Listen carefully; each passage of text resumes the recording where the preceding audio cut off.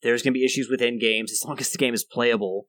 If you can manage not to pull a CD Projekt Red, then that would be nice. But that's the new bar now.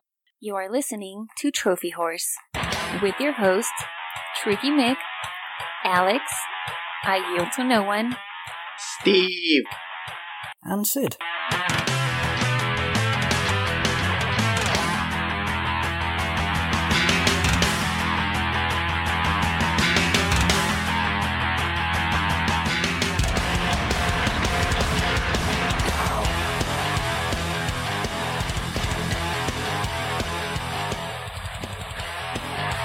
Hello, everybody, and welcome to Trophy Wars. This is episode 463. I'm your host, Tricky Mick. Alongside with me, the man, the myth, the legend. It's Alex.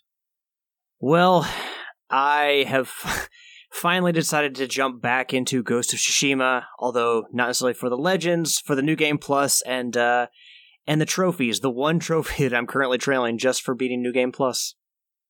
He brings the awesome. It's I Yield to No One. Hi.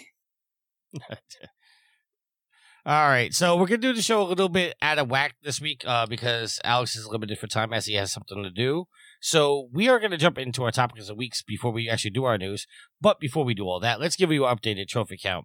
I am level 603, total trophies of 13,690 with 250 platinums. I got my 250th, but it wasn't what I thought it was going to be. Alex? Level 439. Ooh, went up a level. Total trophy count of 7,143 with a platinum count of 108 and 107 games. Oh yeah, I got a new platinum this week. All right, what'd you get your platinum in? Sea of Solitude.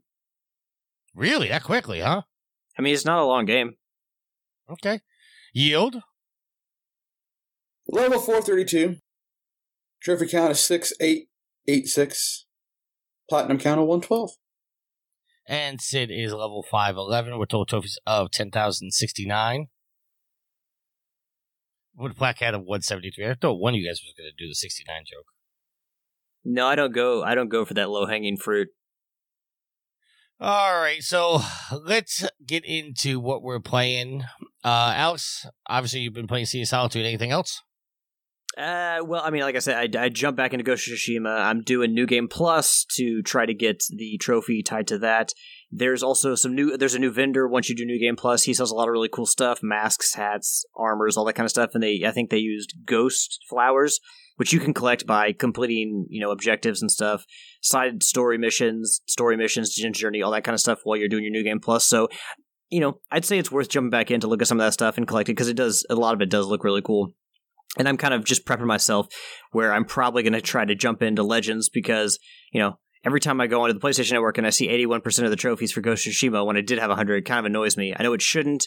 I know it's kind of going against my, my resolution of trying to just be done with the game and then just move on. But this is one of the games, as one of my favorite games of last year and probably the last 5 years, I kind of want to, just try every single aspect of it, and that would include Legends. So maybe now that I've beaten Sea of Solitude and I have a little bit more free time, I'm focusing. I want to focus more on try at least giving Legends a shot before just it goes to the point where no one's playing it. The other game, we mentioned Sea of Solitude, and I know that Yield had mentioned on Facebook that he was kind of interested to hear my opinion of this game because he's been looking into it. Yes. So I feel like if you read the reviews for this game, or at least the reviews that I read, it's pretty fair. Is that the gameplay kind of doesn't progress beyond the early stages of the game, which is kind of disappointing, but I feel like this game itself, the gameplay is just kind of a vehicle to tell this story. And, it's easy to glean what this is about, given the title and just kind of the visuals and just, looking at a trailer, you should probably, pick up on the fact that it's about, mental illness, it's about depression, and, that feeling of isolation, solidarity, or I shouldn't say solidarity, but isolation. And the story of Sea of Solitude, the coolest thing about the game is the way they present every monster in the game is representative of someone who knows the main character or the main character themselves that is going through some struggle, which is why they look very monstrous, is that there's, they have issues and they're trying to work through them. And, throughout the game, you are helping. There's not really boss fights per se. It's just you are helping these creatures or these monsters return to their normal forms and shake whatever has been bothering them or what they've been struggling with. So the presentation, and that's the thing that really drew me to this game, was the style, like the graphical style, but also really the way they presented the mental health struggles of the characters in this game. The fact that they made them these really cool looking monsters that, it's a darker side to people. And just, I thought that the way they presented it was really cool. So if you're going to play this game, understand that the gameplay is pretty simple. It doesn't evolve a ton. It's pretty much, hey, solve a few puzzles, hey, platform. The platforming does get a little frustrating because it's kind of clunky. But I mean, it's basic gameplay. It's not bad. It's just, if you're going to buy this game, if you're going to play this game, it should be for the story and like the tale that the writer is telling.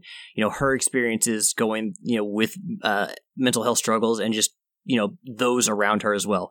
So that's the real reason to play this game. You're not gonna, if you're looking for a game to play, with deep gameplay and like a really tough game, this is not that. This is kind of one of those games, like I would say, like Abzu or something like that, and even Journey, where the gameplay aspects of it aren't necessarily at the forefront. It's the story and the way they present everything. So that's the real reason to play this game. And I know that in the reviews that I saw, people said they were disappointed. They really wanted to like it, and they just didn't. And maybe the simplicity of the game was more than they were hoping for. Going into it, just knowing that the gameplay wasn't like super deep, and then just kind of drawing, not getting drawn in by the gameplay, but getting drawn in by the story and everything. That was, I feel like I got what I wanted out of the game. It is an easy platinum. It's like a 2 out of 10 on PlayStationTrophies.org. So, there are some collectibles you'll have to go back and get through chapter select. But overall, I mean, it's a pretty easy platinum, and I was happy playing it. I don't regret playing the game. I'm glad I played it, because even despite the pretty middling reviews, I still got what I wanted out of the game, because I had my expectations set properly when I went into the game. So, and for me, this kind of game is perfect. I go from Crash Bandicoot, which is a really, really hard platformer and very frustrating, and I don't really like to move between, 30 to 40 to 50 hour game. Like, I don't want to move from 60-hour game to 60-hour game. I don't want to go from slog to slog. Even though I do enjoy, something like Ghost of Tsushima or The Last of Us Part 2, which I pretty much played back to back last year, I want to have kind of this palate cleanser, which Sea of Solitude is perfect. It's a short game. I got, I finished it in a couple days. I got all the trophies within a week. I got the platinum within a week. And it's just kind of a nice way to transition from, a larger game to another game. Like, it allows me to kind of breathe. And it's not a difficult game, but I just get to go through it and take in the story. And that's kind of exactly what I wanted. So this game for me was like, it came at a perfect time. And like I said, despite the reviews, and, I knew the gameplay wasn't like top notch going in. I knew it was pretty basic, but I still got a lot out of the story and the way it was presented. So I'm happy I played it. That may vary for you depending on what you want to get out of the game. But the coolest aspect is just the way that they presented everything, and how they kind of, it was like, we're going to talk to you about a story of like mental health and mental illness, and the way it, has proliferated into many aspects of this person's life. And it's just, we're just going to tell you that story, and it's just done in a very novel way, and I enjoyed it. Yield, hopefully that answered some of the questions you had. It does. So I'd say the reviews of the game, if you go read the reviews of the game, it'll give you a pretty good idea of what you'll get out of it. All right. Yield? Yes, sir. What you been playing, sir? World of Warship Legends, Rocket League, and Just Cause 3, and Ghost of Tsushima. All right. And I have been playing, I finished up Immortals Phoenix Rising. I have to go back and get the platinum. Playing Devious Dungeons, the EU version. Playing that for the backlog beatdown. And the call you shot and the Be Legit. And I played and beat, and I put in emphasis, beat Spider-Man Miles Morales within the last week. Although my trophy doesn't show it. You know who I'm talking to out there. So wait, by beat, you mean you completed the story, or you beat it like you got 100% of it? Well, you weren't here. You weren't during Rocket League Saturdays. Which I guess is a thing now? No. It was just we played Saturday. But the point is I beat Spider-Man Miles Morales and platted it in the same day. And because the trophy popped last year when I was testing out if the trophies would auto pop, By rule, the trophy popped last year, so people are saying that I beat the game last year, even though I beat it this year, and they're denying me my point. It took away my point in the Call Your Shot group. So, I'm just emphasizing that I beat it on the 15th, even though the trophy shows I beat it in November. Even though I said on the show in November, that's what happened. But I'm not going to argue it. The council has ruled, and I'm just going to play the rest of the year in protest.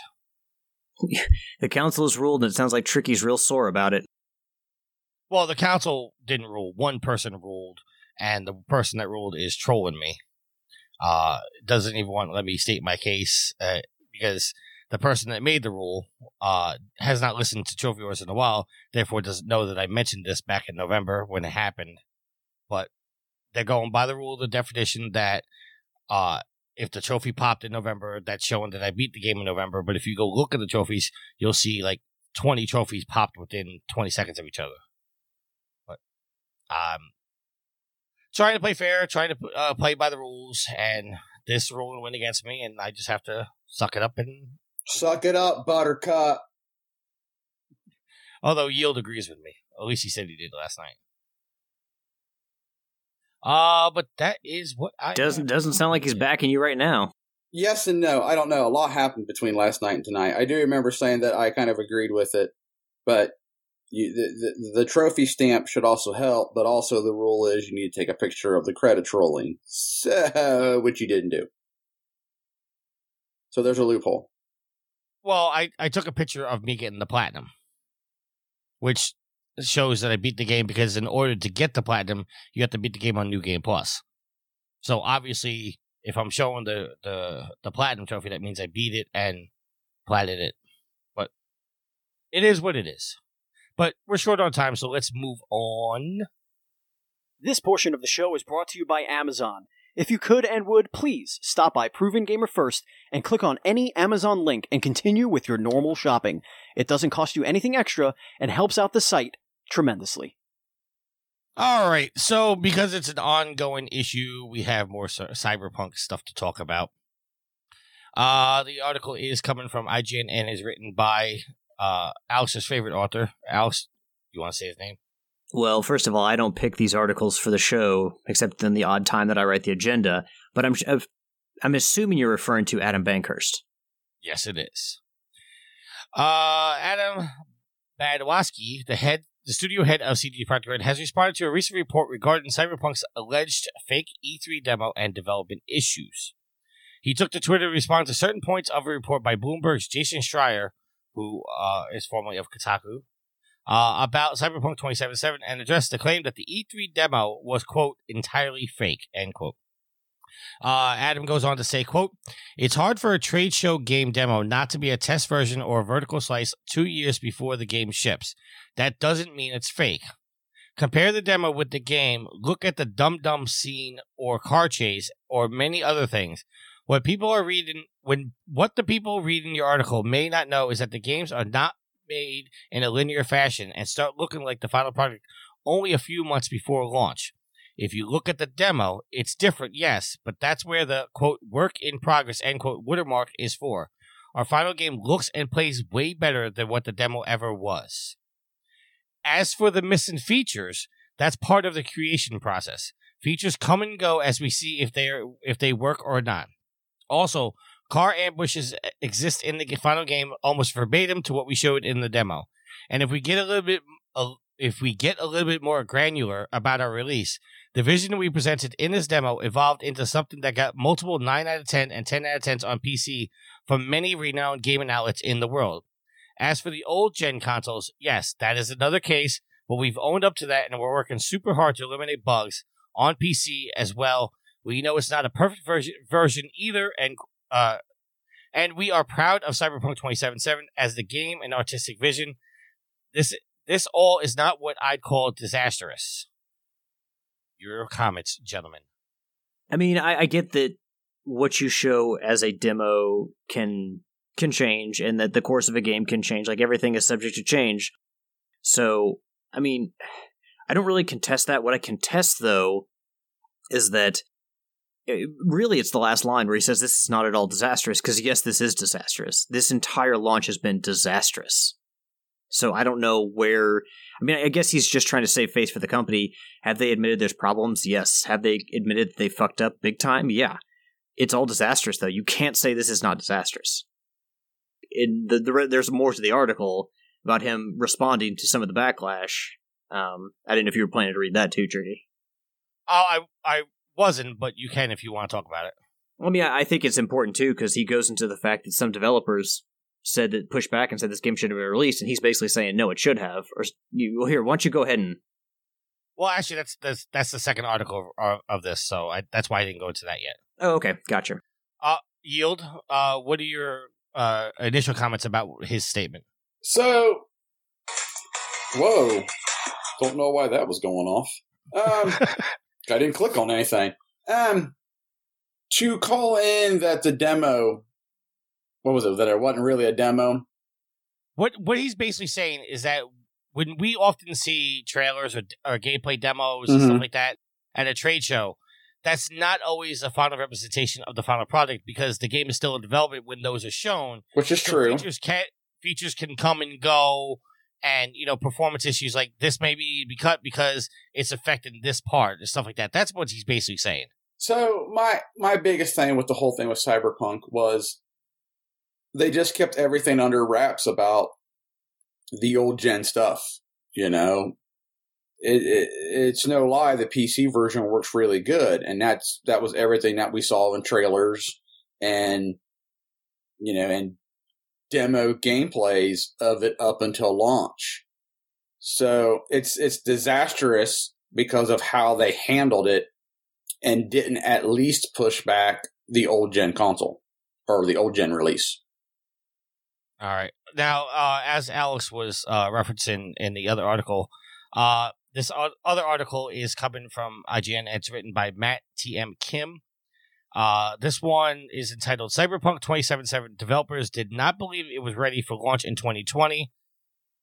And it doesn't say here, but they actually said that the article actually said, okay, let me just read the article. And well, hold on, Tricky. Before you start, I want to say that to kind of go along with the whole disastrous thing, we know how much money, we talked about it before, how much money it can value their stocks, or how stock valuation, how much value the company lost very, very quickly.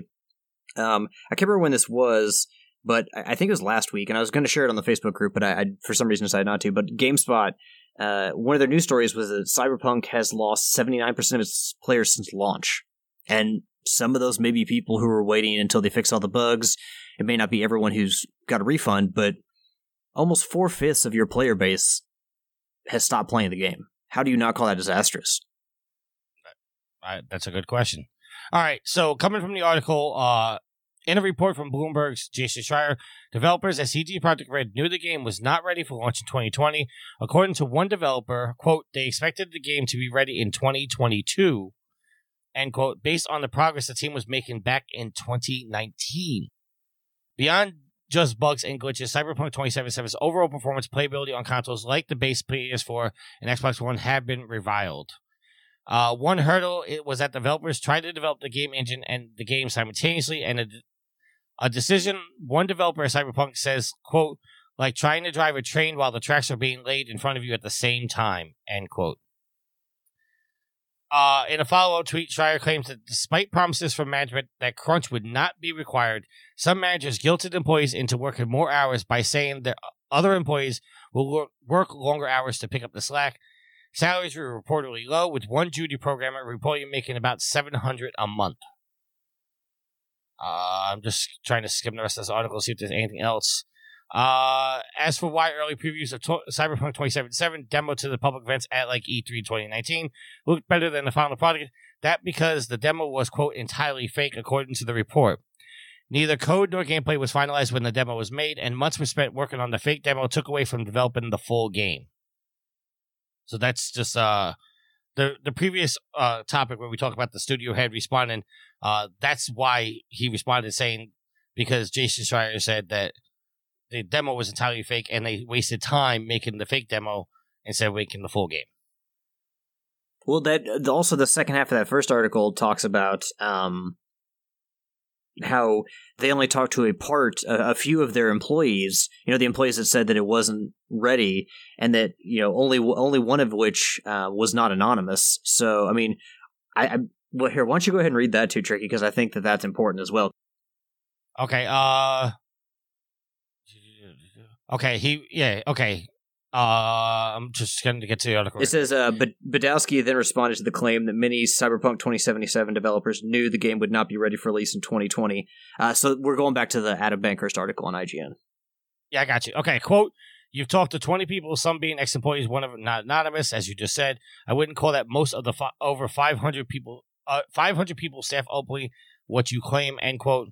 Lastly, he addressed the claim that the Polish-speaking employees would speak Polish in front of non-Polish staffers, which, quote, violated company rules, end quote, and made them feel, quote, ostracized, end quote. He goes on to say, quote, "Everyone here speaks English during meetings. Every company-wide email announcement is in English. All that is mandatory. Rule of thumb is to switch to English when there's a person not speaking a given language in a casual conversation. It is, however, pretty normal for Germans to speak German, Poles to speak Polish, Spanish to speak Spanish, etc. There are 44 nationalities at the studio. You get the point. When there's no one else around, when we are working in a multicultural environment, if the question is if it's hard to move to another country, sometimes culture and work live there, then the answer is yes. But that's universal to every company all over the world, and we're doing what we can to ease that transition." Schreier responded to Badowski's message saying, quote, "CD Projekt Red chose not to respond to specific questions or make Badowski available for an article, so it's interesting they see these comments arrive in now," end quote. He mentions that he does not regret bringing up the language issue as it has gotten a, quote, help me out here, Alex. Disproportionate. Thank you. I don't know why I can't say that word. "Amount of attention is not particularly a big deal," end quote. But he also notes that Badowski did not address the, quote, "brutal crunch and unrealistic timeline," end quote. Which, I mean, now that they're having to work super hard to go back and fix all these issues with the PS4 and Xbox One versions, are they essentially having to crunch now again to get all this stuff fixed? Yield? I don't know if they would have to crunch to get it done. They might be putting, well, I guess in a sense, definition of crunch probably because they're trying to fix it as soon as possible. So I guess, yeah. I think what happens with most game development studios is they get a little break after, developing a game and putting it out, which you would assume that CD Projekt Red has not had a break since the release of Cyberpunk. Instead of, having a break in between moving on to another project, that team has had to stay on and continue to work to fix these bugs. Oh, and that little news bit that I read from GameSpot was from January 5th about them losing 79% of their player base since launch. So, I mean, as far as what Badowski's sitting here talking about, it doesn't change my opinion of what happened. It does nothing. Essentially, regardless of what he said, everything they did was still wrong. You very clearly released a game that should not have been released and lied about it. You didn't come out and say, okay, well, we're going to release this game, but we didn't fully test it, so be forewarned. When you release something to the public for consumption, that people can buy, you are clearly, there's the expectation that it's going to be functioning, and people aren't going to be just asking immediately for refunds all here, there, and all over the place. Sometimes you'll have to ask for a refund for a broken product or something like that, but that this is a widespread issue, and they released it without acknowledging that they didn't play test, certain versions as much as they should, and then only in the aftermath that they got caught are they now admitting fault. I don't know. Badowski and the CD Projekt Red, they're, the people at the head of studio, they can sit here and make all these excuses all they want, but the studio still looks really bad, and they still fucked up. So what this guy has come out to say, I just roll my eyes because I'm you're full of shit, dude. Yield. Try to keep your excitement down, okay? Okay. That means we're going into Star Wars talks. Yes. EA no longer has the exclusivity on Star Wars games. Damn straight. Okay, to be fair, I mean, granted, the new Battlefront games were kind of, really underwhelming and pissed a lot of people off, but give EA credit, they did do, justice to Star Wars with Fallen Order and seemingly Squadrons, both of which games the Yield was very happy with. We'll get into that because there's actually 5 articles relating to this topic, so I'm going to try to get through them all. All right, so this first article is coming from Wired.com and is written by Eric Ravenscraft. Oh, wow. We're not just IGN fanboys here. We're not just waving the IGN flag. All right, it starts off. Today, Lucasfilm Games, which we'll get into in a minute, announced that it's entering a partnership with Ubisoft to create an open-world Star Wars game. The title will be developed by Ubisoft's Massive Entertainment, marking the first time that a company outside of EA has produced a Star Wars game since Disney acquired Lucasfilm in 2012. And in nearly 8 years of exclusivity, also in the works is a new Indiana Jones game to be developed by Bethesda Game Studios, a newcomer to Lucasfilms and Disney properties. Let's start with the Star Wars. Development on this new title is still very early. Massive is still recruiting for the project even, so details are sparse. Julian, and I can't pronounce your name, director of the Division 2 and the crew, will serve as the game's creative director, while the title will use Massive's Snowdrop engine.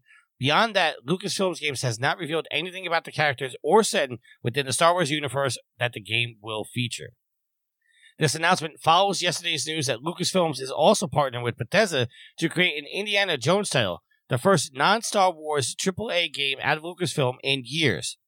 This move marks a systemic shift for Lucasfilm's approach to gaming, widening the tent for developers that want to create games using Lucasfilm's franchises, particularly in the Star Wars universe. EA had previously suggested that the company would have an exclusive on Star Wars games for over 10 years. While EA will keep making games in the future, but Lucasfilms Games is free to seek other partners, it's possible, even likely, that the upcoming Ubisoft Star Wars game will launch after the UA exclusivity agreement ends in about 2 more years. Now, there's more to the article, but I figured I'd give you time, gentlemen, time to say stuff. Let's start on the Star Wars game being made by the same people that make the Division 2, Massive Entertainment. Are we assuming that's going to be a multiplayer-focused game? I'm assuming, and I said this to Yield last night while they were playing Rocket League, I'm assuming that because it's being made by Massive, that it's probably going to be a games for service game. I just want a single-player experience. You got that with Jedi Fallen Order. I know. I want that. That's the Star Wars games that I want. I don't want massive multiplayer online. I want single-player driven games. Well, I get that, Yield, and I think that if it had been a years and years long absence of single-player Star Wars games, then I would get it. But also, these companies don't just make games for you and I; they're also making I know for that. a larger audience. And I'm not saying you're like, oh, we'll make games for me and only for me. But multiplayer, whether you and I choose to play a lot of multiplayer games, is a huge part of the gaming community now. And it's hard not to focus on it. So if they made a Star Wars game that was, did it right, unlike EA, then it could be a big hit for them. So I get what you're saying. We definitely need story-focused Star Wars games because, then you get something like the Mandalorian where, that being made into a game could be a fantastic single-player experience. Oh, it could be if done right, yeah. I think overall this is really good, and not just speaking about like Massive making it or Ubisoft taking it over, like having Star Wars games developed besides EA, and I'm not even just going to shit on EA because I did defend them and say, hey, they've done the right thing with the licenses for EA the last couple of years, or with Star Wars for the last couple of years, because there was the whole Amy Hennig, like the Visceral, all that kind of stuff, the shutdowns, everything like that it brought a lot of bad press to EA, as if EA could garner any more over the years, but they managed to turn it into something positive, which was Fallen Order, and then they released Squadron. So, but even like being allowed or having more developers like Ubisoft or whoever, having more people to make Star Wars games is better because, maybe the vision for one studio or one publisher isn't great, or maybe they're not going to treat it as well as they should. Then, like, just having it in like competition between like different publishers, or allowing publishers to share their own vision of what Star Wars should be or what a Star Wars game should be. That's good for all of us because it's not just held under lock and key for one developer or one publisher to handle now. So if one publisher is making bad Star Wars games, well, we can possibly have another one making really good ones. Yeah. All right, you kind of went into it a little bit. So let's just start with, let's go to the next link, in that this is coming from IGN and is written by Joe Screbbles. As I mentioned when I was reading the other article, all Star Wars games will now be brought together under the single banner Lucasfilm Games. Announced today on StarWars.com, the company revealed that, quote, Lucasfilm Games is now the official identity for all gaming titles from Lucasfilm, a name that encompasses the company's rich catalog and video games and its eye towards the future, end quote. It marks a similar move to Xbox Game Studios and PlayStation Studios, both of which group multiple developers under a single banner. All future Star Wars games will now see the new Lucasfilm Games banner displayed. Lucasfilm has now also dedicated Twitter and some Facebook support pages, and which will deliver the breaking news and more directly to fans. No new games or teases were made as part of the announcement. The name has actually returned to Lucasfilm's games brand, which ran through the 80s and created the likes of Maniac Mansion, The Secret of Monkey Island, and more, until being rebranded as LucasArts in 1990. I'm kind of a fan of LucasArts, but anyway. So there you go for that. The next topic that we have, if I could just, there we go. Now we started talking about the Star Wars game a little bit from Massive. This article is coming from IGN and is written by Matt T.M. Kim. Following the news that Ubisoft Massive, the studio behind the Division series, will be developing an open-world Star Wars project with Lucasfilm Games, the company has updated several job listings for its Star Wars project, which hints on what to expect from it. Listings include mentions of action-adventure and RPG games, linear and non-linear storytelling, and more. The recruitment page was updated in the morning following the big Star Wars news. The page now reveals several jobs in various departments in gameplay, art, production, animation, and more. While details on Massive's upcoming Star Wars game remain sparse, only officially announcing that it is story-driven open-world adventure. The job indicates some areas of focus developers are looking into. So there we have some news. It's there's yield story-driven single player right there. I mean, I think we're just gonna have to wait until we get more details on the entire thing. Yeah, but I mean, like, if we can have something like, I mentioned in a previous episode, Star Wars Battlefront 2 for the PS2, a multiplayer-focused game, and then you've got something like Fallen Order. If we can have, like, games like that of each ilk released at the same time or within, a year or so of each other, that'd be great for everybody in the Star Wars audience. People can get their single-player stories. People can get their multiplayer action. Everybody wins. All right. EA has commented on the announcement. This article is coming from IGN and is written by Matt T.M. Kim. Today, Lucasfilms and Ubisoft Massive announced the two companies are working together on an open-world Star Wars game, blah, blah, blah, blah. We already said this. Their quote, "We are proud of our long-standing collaboration with Lucasfilm Games, which will continue for years to come. Our talented teams have created some of the most successful games in the history of Star Wars franchise, including Star Wars Jedi Fallen Order, Star Wars Battlefront, Star Wars Galaxy of Heroes, and Star Wars Squadrons. We love Star Wars and look forward to creating more exciting experiences for players to enjoy." Notice how they only mention the games that they've just recently done. They're bringing up, hey, this is our rich catalog of Star Wars games that we've done in the last 8 years. They're probably shading that way because they realized that people were not happy with how they were using the Star Wars license for a long time. No, see, I'm going to say this because Tricky's zipping right through this. I'm just trying to keep us under time so we can get Alex's full opinions. That's all. I know. So I either said this on the show, on a later show, or I said it on an earlier show, or I said it with a group of friends. That this is what Lucasfilm's games are doing is how I always thought Lucasfilm should do their games. Star Wars, Indiana Jones, whatever games they want to do. Is that you should have a central hub, I can't really say producer or developer, in charge of the games. Pitch me your idea. You know what? I like that. You can run with that. But we've got final yay or nay on where we're going with this. Creativity, I guess.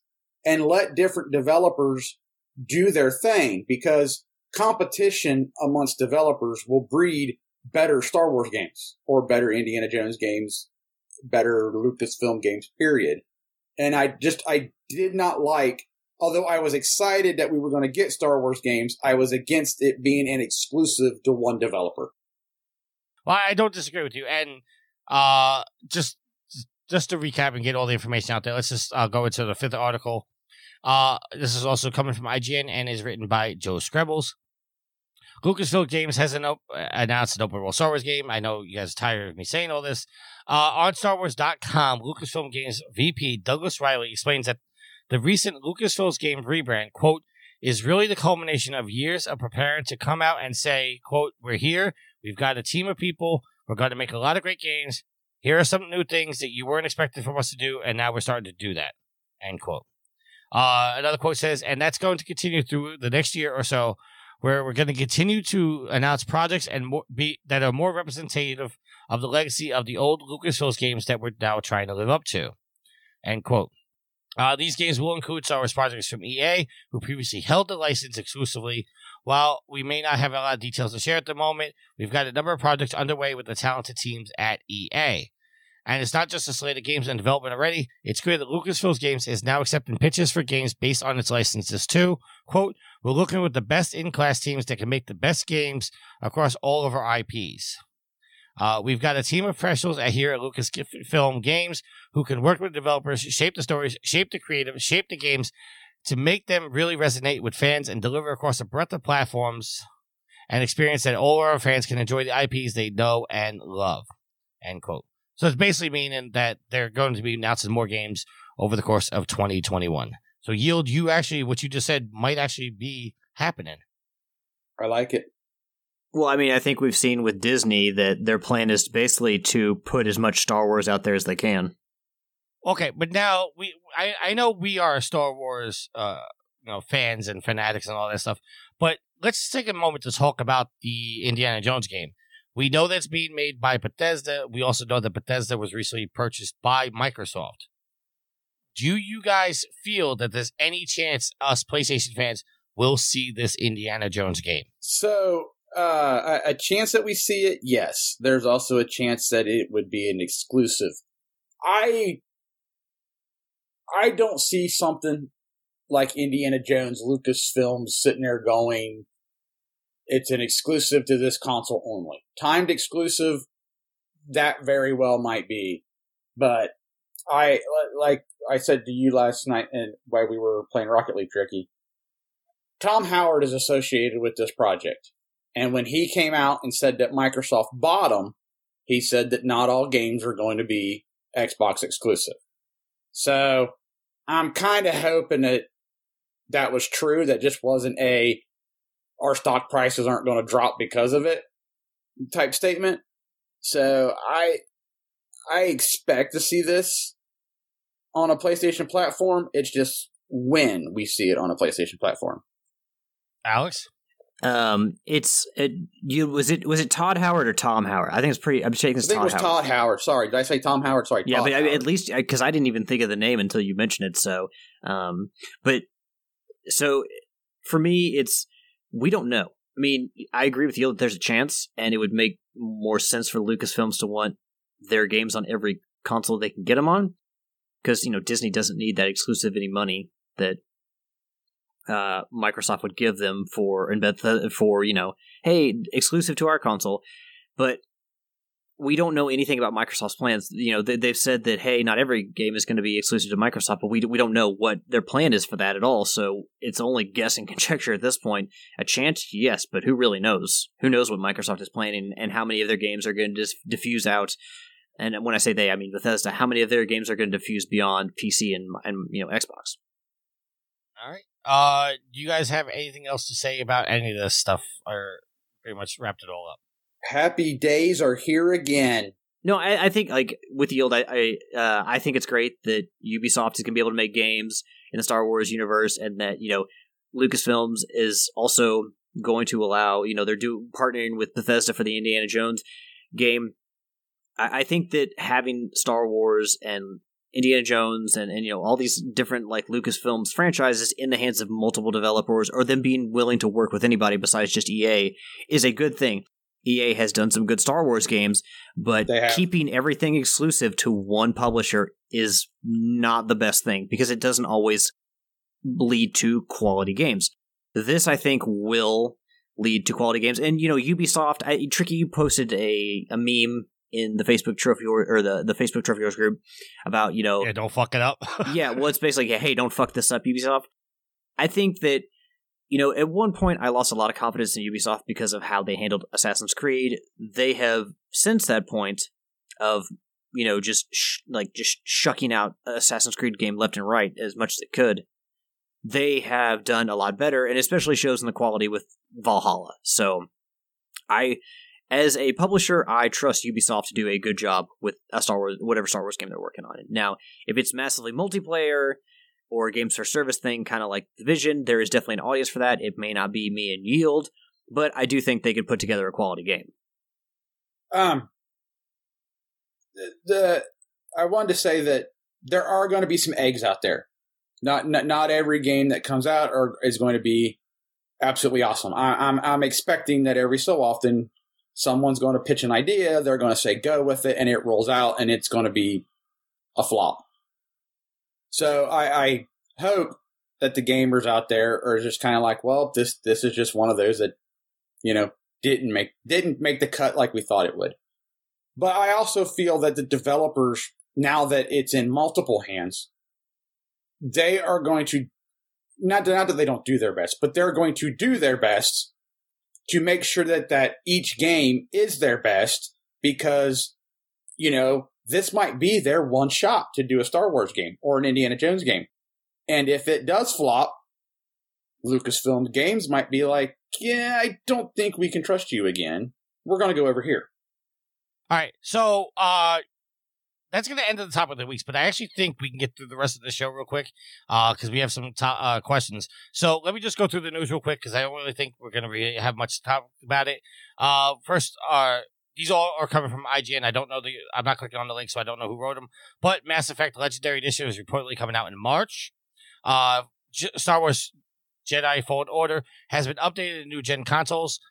Just to clarify, that is not next-gen versions. They took the PlayStation 4 and the Xbox One versions and made them run better on the current-gen consoles. Hogwarts Legacy is delayed into 2020, and Ubisoft's Riders Republic has been delayed. No new release date for that. So that's all our news. So we could have just went through that real quick. But we have some topic of the weeks. So, Yield?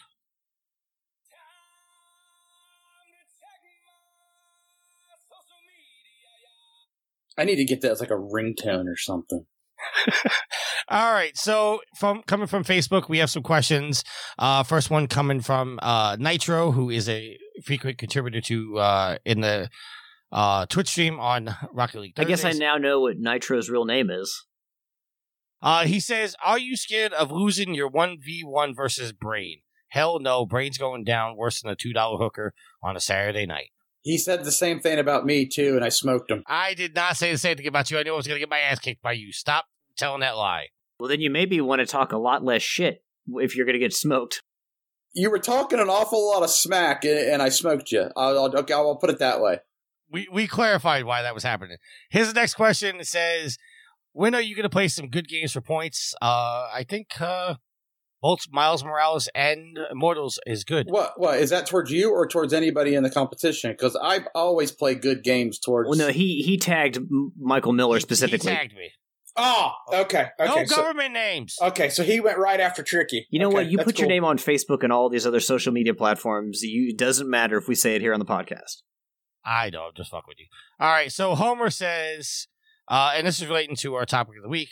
How many screw-ups are you willing to allow Ubisoft with the Star Wars universe? Correct answer is less than one. So I go ahead. No, you go ahead, Yield, because you were about to jump on this like a tiger on some meat. Yeah, you have some passion behind. Well, I agree with his statement, but on that same token, as long as it's not like an absolute total like if it's an absolute total failure, no, that was your absolute one shot. All right, but I was thinking how I want to say it next. I'm allowing some hiccups. Absolutely, you got to allow it. But it can't flop. If it flops, you're done. So less than one game, is that like they start developing a game and then halfway through this they scrap the project? And No, he's not saying less than one game. He's saying less than one screw up. Like if there's more than one problem with Ubisoft Star Wars game, he's not willing to accept it. This isn't Star Wars 1313. Too soon? Yeah, a little too soon. Okay. so I mean, I don't know. Like I don't know, like how many scripts are will. I'm not going to like go into Ubisoft's like games thinking like that because there's gonna be some misses.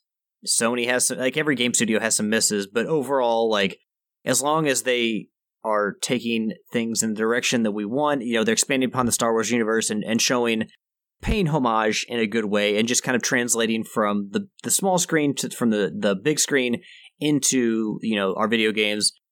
As long as they're putting forth the effort and they show the good faith and they're trying to actually be faithful to the series and make quality games, then, if there's a dud here and there, I can overlook it. It's just if you have consistent years where you're just, trying to ham-fist microtransactions in there to expand your profits, or, you're basically giving a middle finger to the fan base because you think they'll buy anything, then that's kind of where I draw the line. If it's a trend of consistently showing disrespect to the franchise, with multiple bad games or multiple bad decisions where it's clear that you're just shilling this out for the money, or you're just throwing stuff out there to make money because you think we'll buy anything, then that's where you really go wrong. But if you're just putting out games that have good intent and, maybe they miss here and there, like I can forgive that. Good answer. I don't really have anything to follow that other than say, with these new companies, I mean, obviously, Ubisoft and Massive, they've had some games under their belt. They should know how to make a good game. But I think you're just going to have to accept some freshman mistakes. That I mean, when you deal with a game when you deal with a topic as popular as Star Wars, it's so easy to go wrong. Well, yeah, because everybody views it differently, so it's the easy to expectations are just, unreal. Yeah. So it's very look at the easy movies to drop the ball. Yeah, it's very easy to drop the ball. Well, look how divisive the movies are. Like some people love the prequels, some people hate the prequels, some people like the sequels. Some people hate the sequels, some people love the original trilogy, and some people are like, eh. Star Wars is just one of those IPs that it's so hard to make it right for everybody. So no matter what Ubisoft does, whether they come out with a fantastic AAA game or not, it's there's going to be so divisive. So, I mean, your question, I understand the intent of your question, Homer, was saying, how many scripts are you willing to allow? I think you need to revise that question into saying how many, not even how many scripts, but how many, I don't know if there's a better way to word it. I mean, I think he got his point across. I think just the thing is that if you are making Star Wars games, not because you just want to make money, but also because you are a fan of Star Wars, that you want to make good Star Wars games for that audience, that's the right intent to have. And yes, you're a corporation, so you're also going to pick up something that can also make you money. It's like no one's, it's like, hey, no one's picking up some, rat IP because they think they can make money off it. They actually want to, get big blockbuster IPs like Star Wars so they can, yes, make money. But it also, if you're in, that doesn't need to be your sole intent. You're the primary driver of making these games is that the people that you are making it for an audience who love Star Wars, and there are people within your company who love Star Wars as well. Because those are the best game, when the games are the best, is when people involved in the creative process actually have respect and a love for the IP they're making. All right. Go on to the next question just because we're getting to the point. Homer goes, what games, if any, did you pick up during the PSN holiday sale, and which games would you recommend? Personally, I picked up Final Fantasy VII Remake and Immortals, which obviously you guys know I love. And I would highly recommend Immortals to anybody. Although somebody I talked to said they did not like Immortals because they did not like breaking the fourth wall. And it actually took them out of the experience with breaking the fourth wall. Yield, any games did you pick up or that you would recommend? I picked up the final season of The Walking Dead. I picked up Life is Strange 2. The Last Campfire. Yesterday Origins. Adams Venture Origins. What were the other two? Oh, I'm drawing a blank. A North Tail? No, that's not right. But it's a All right. game. But anyway, I picked up like 7 games. Any of them do you recommend? Any of all of them? I haven't played. I mean, The Walking Dead, I wanted to finish Clementine's story, and that's phenomenal. The one I was kind of excited to pick up was The Last Campfire, because it looked really cool.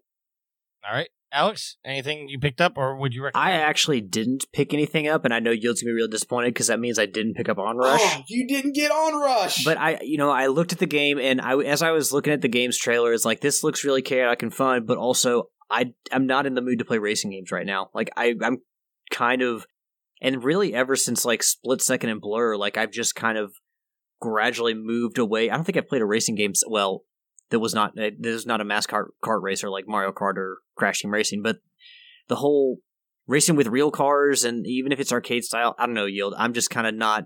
I'm a little bit over it right now. I can't rejuvenate that thirst that I used to have for stuff like MotorStorm. Onrush has been that has been that price on sale several times, so it'll be back. But it was a lot of fun. But I actually didn't. Yeah, I didn't pick up anything because Sea of Solitude wasn't on sale. I just bought that for $20 because I wanted to play it. And the game I bought before that was Crash Bandicoot 4. It's About Time, and I bought that as part of the Black Friday sale. So, but I didn't. I looked through the holiday sale, just didn't buy anything. All right, and just for clarification, last week I said Sea of Solitude was on PlayStation Plus. I was actually wrong. It's actually part of the EA Play, not the EA Play, but the EA bundle that's now available. Well, it's also a part of EA Play. That is it? Is it called EA Play? I thought maybe it was. I'm pretty sure it's EA Play. I don't know. That sounds right. Yeah, that's where I saw it for free. All right, so one more ad, and then we close out the show with some shout-outs. If you're looking for additional ways to support us, you can always stop by our Patreon page at www.patreon.com/ProvenGamer. No matter what tier you decide to support us at, know that it helps pay the bills and is greatly appreciated. And it's the only way to get the newest podcast, Tricky Thoughts, where Tricky sits down and discusses current events, social issues, and much more. All right, since Alex, you have to get out of here, do your shout-outs first, sir. Give a shout out to the listeners, the fans, the fuel to the fire that is Trophy Whores. Thank you all for continuing to support this show here, not only by listening to the show, but also in many other ways. When we do our Twitch streams on Thursday night, thank you to Nitro for joining in and, giving Tricky some shit, but also just supporting the stream in general. And, whenever we make a good player, whenever we're down, always just being supportive. So thank you, Nitro, for that. And thank you to anyone who supports us in any possible way they can. Even if you just listen, even if you're just telling friends about the show, we greatly appreciate it because it allows us to expand our influence and to get on more platforms, which at this point, I don't know how many other platforms we can get this show on, but also give a shout out to Tricky to Yield for recording early tonight. I've got a virtual birthday party for one of my best friends to attend, so I wanted to still join the guys to put out a podcast for you all, but I'm appreciative that they were willing to record an hour earlier and kind of try to dart through this so that we didn't have a 2-hour show, and at the last minute I was trying to log on to that. So thank you, Tricky and Yield, and last but not least, I want to give a shout out to my loving girlfriend, Ashley, who she's very good and accepting about how much I love to play Pokemon Go. So yesterday we went out and we did the Machop Community Day, and I caught a bunch of shiny Machops and some good Machops. If you play Pokemon Go, I got 100% IV Machamp, which is pretty great for me. But we went out, and she always kind of puts up really well. She's always a very good soldier when I go out and play Pokemon Go on the community days, because sometimes they last for 6 hours. We're not always out for the 6 hours, but she's always a good sport about it. Yield your shout out, sir. I will give a shout out to the fans. Thank you for listening and downloading, interacting with us. Shout out to Nitro for being our Rocket League fan. Cheerleader and Tricky Basher. Shout out to Alex for recording tonight. A shout out to the Albatross in the chat. Tricky. No, don't even try that. Oh, no, it was quite ironic. So last night, We went 15 and quickly, Alex. I am. We went 15-4, which was very good. 3 of the 4 losses, Tricky jumped into the chat and the game went south. Well, no, the last one we only got beat by 1, but the other 2 went south bad. So he's a bad luck charm. I'm just telling you. No, I have a theory about that, but we'll get into it another time. Well, hold on. Also, I do want to clear this up. Tricky referred to someone as the weak link in our trophy or our chat for Rocket League that we have going with Homer. Who's the weak link, Tricky? He was taking a shot at you. We're 13-1 without you. You don't think that other factors like the teams they get randomly matched up have anything to do with that? Nope. It's solely because you screw up Yield and his goal scoring. I watch the clips. I see what happens. Oh, jeez. Including, but I have to give a shout out, as you guys listen to the show, go check out the TikTok, because I'm going to post a very, very, very epic save that Yield made. Alex, I have to say, that was the best save I've ever done. You'll give me like major props for it. I actually did go watch the video, yeah, because you did it like you did a flip from behind. You had to get in position, like drive straight into the goal and just kind of flip from behind to get it. That was, I was like super stoked. Anyway, shout out to anybody who watches this play. A shout out, even though I lose my cool at times. Shout out to, I said Tricky, I said Alex. Oh, shout out to Hummer and the Brain for being teammates on Rocket League Thursdays. And that's it. Peace out. And I want to give a shout out to the Goddess. Shout out to Sweet Mama D. Thank you to all the fans. A big fucking turpitude Nitro for all the shit he gives me, but I still love him. If there's nothing else, until next week, happy trophy hunting. See ya. Later.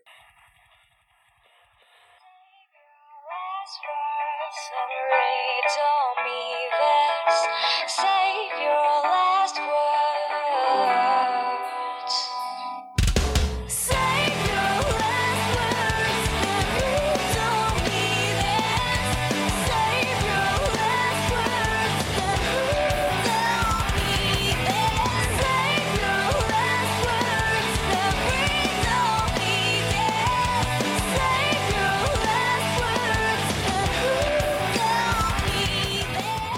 The theme song is Venus by the band Even off their album Zenith. Permission granted by the band and 12 Stone Records. You can find them on Facebook by going to www.facebook.com/evenphilippines.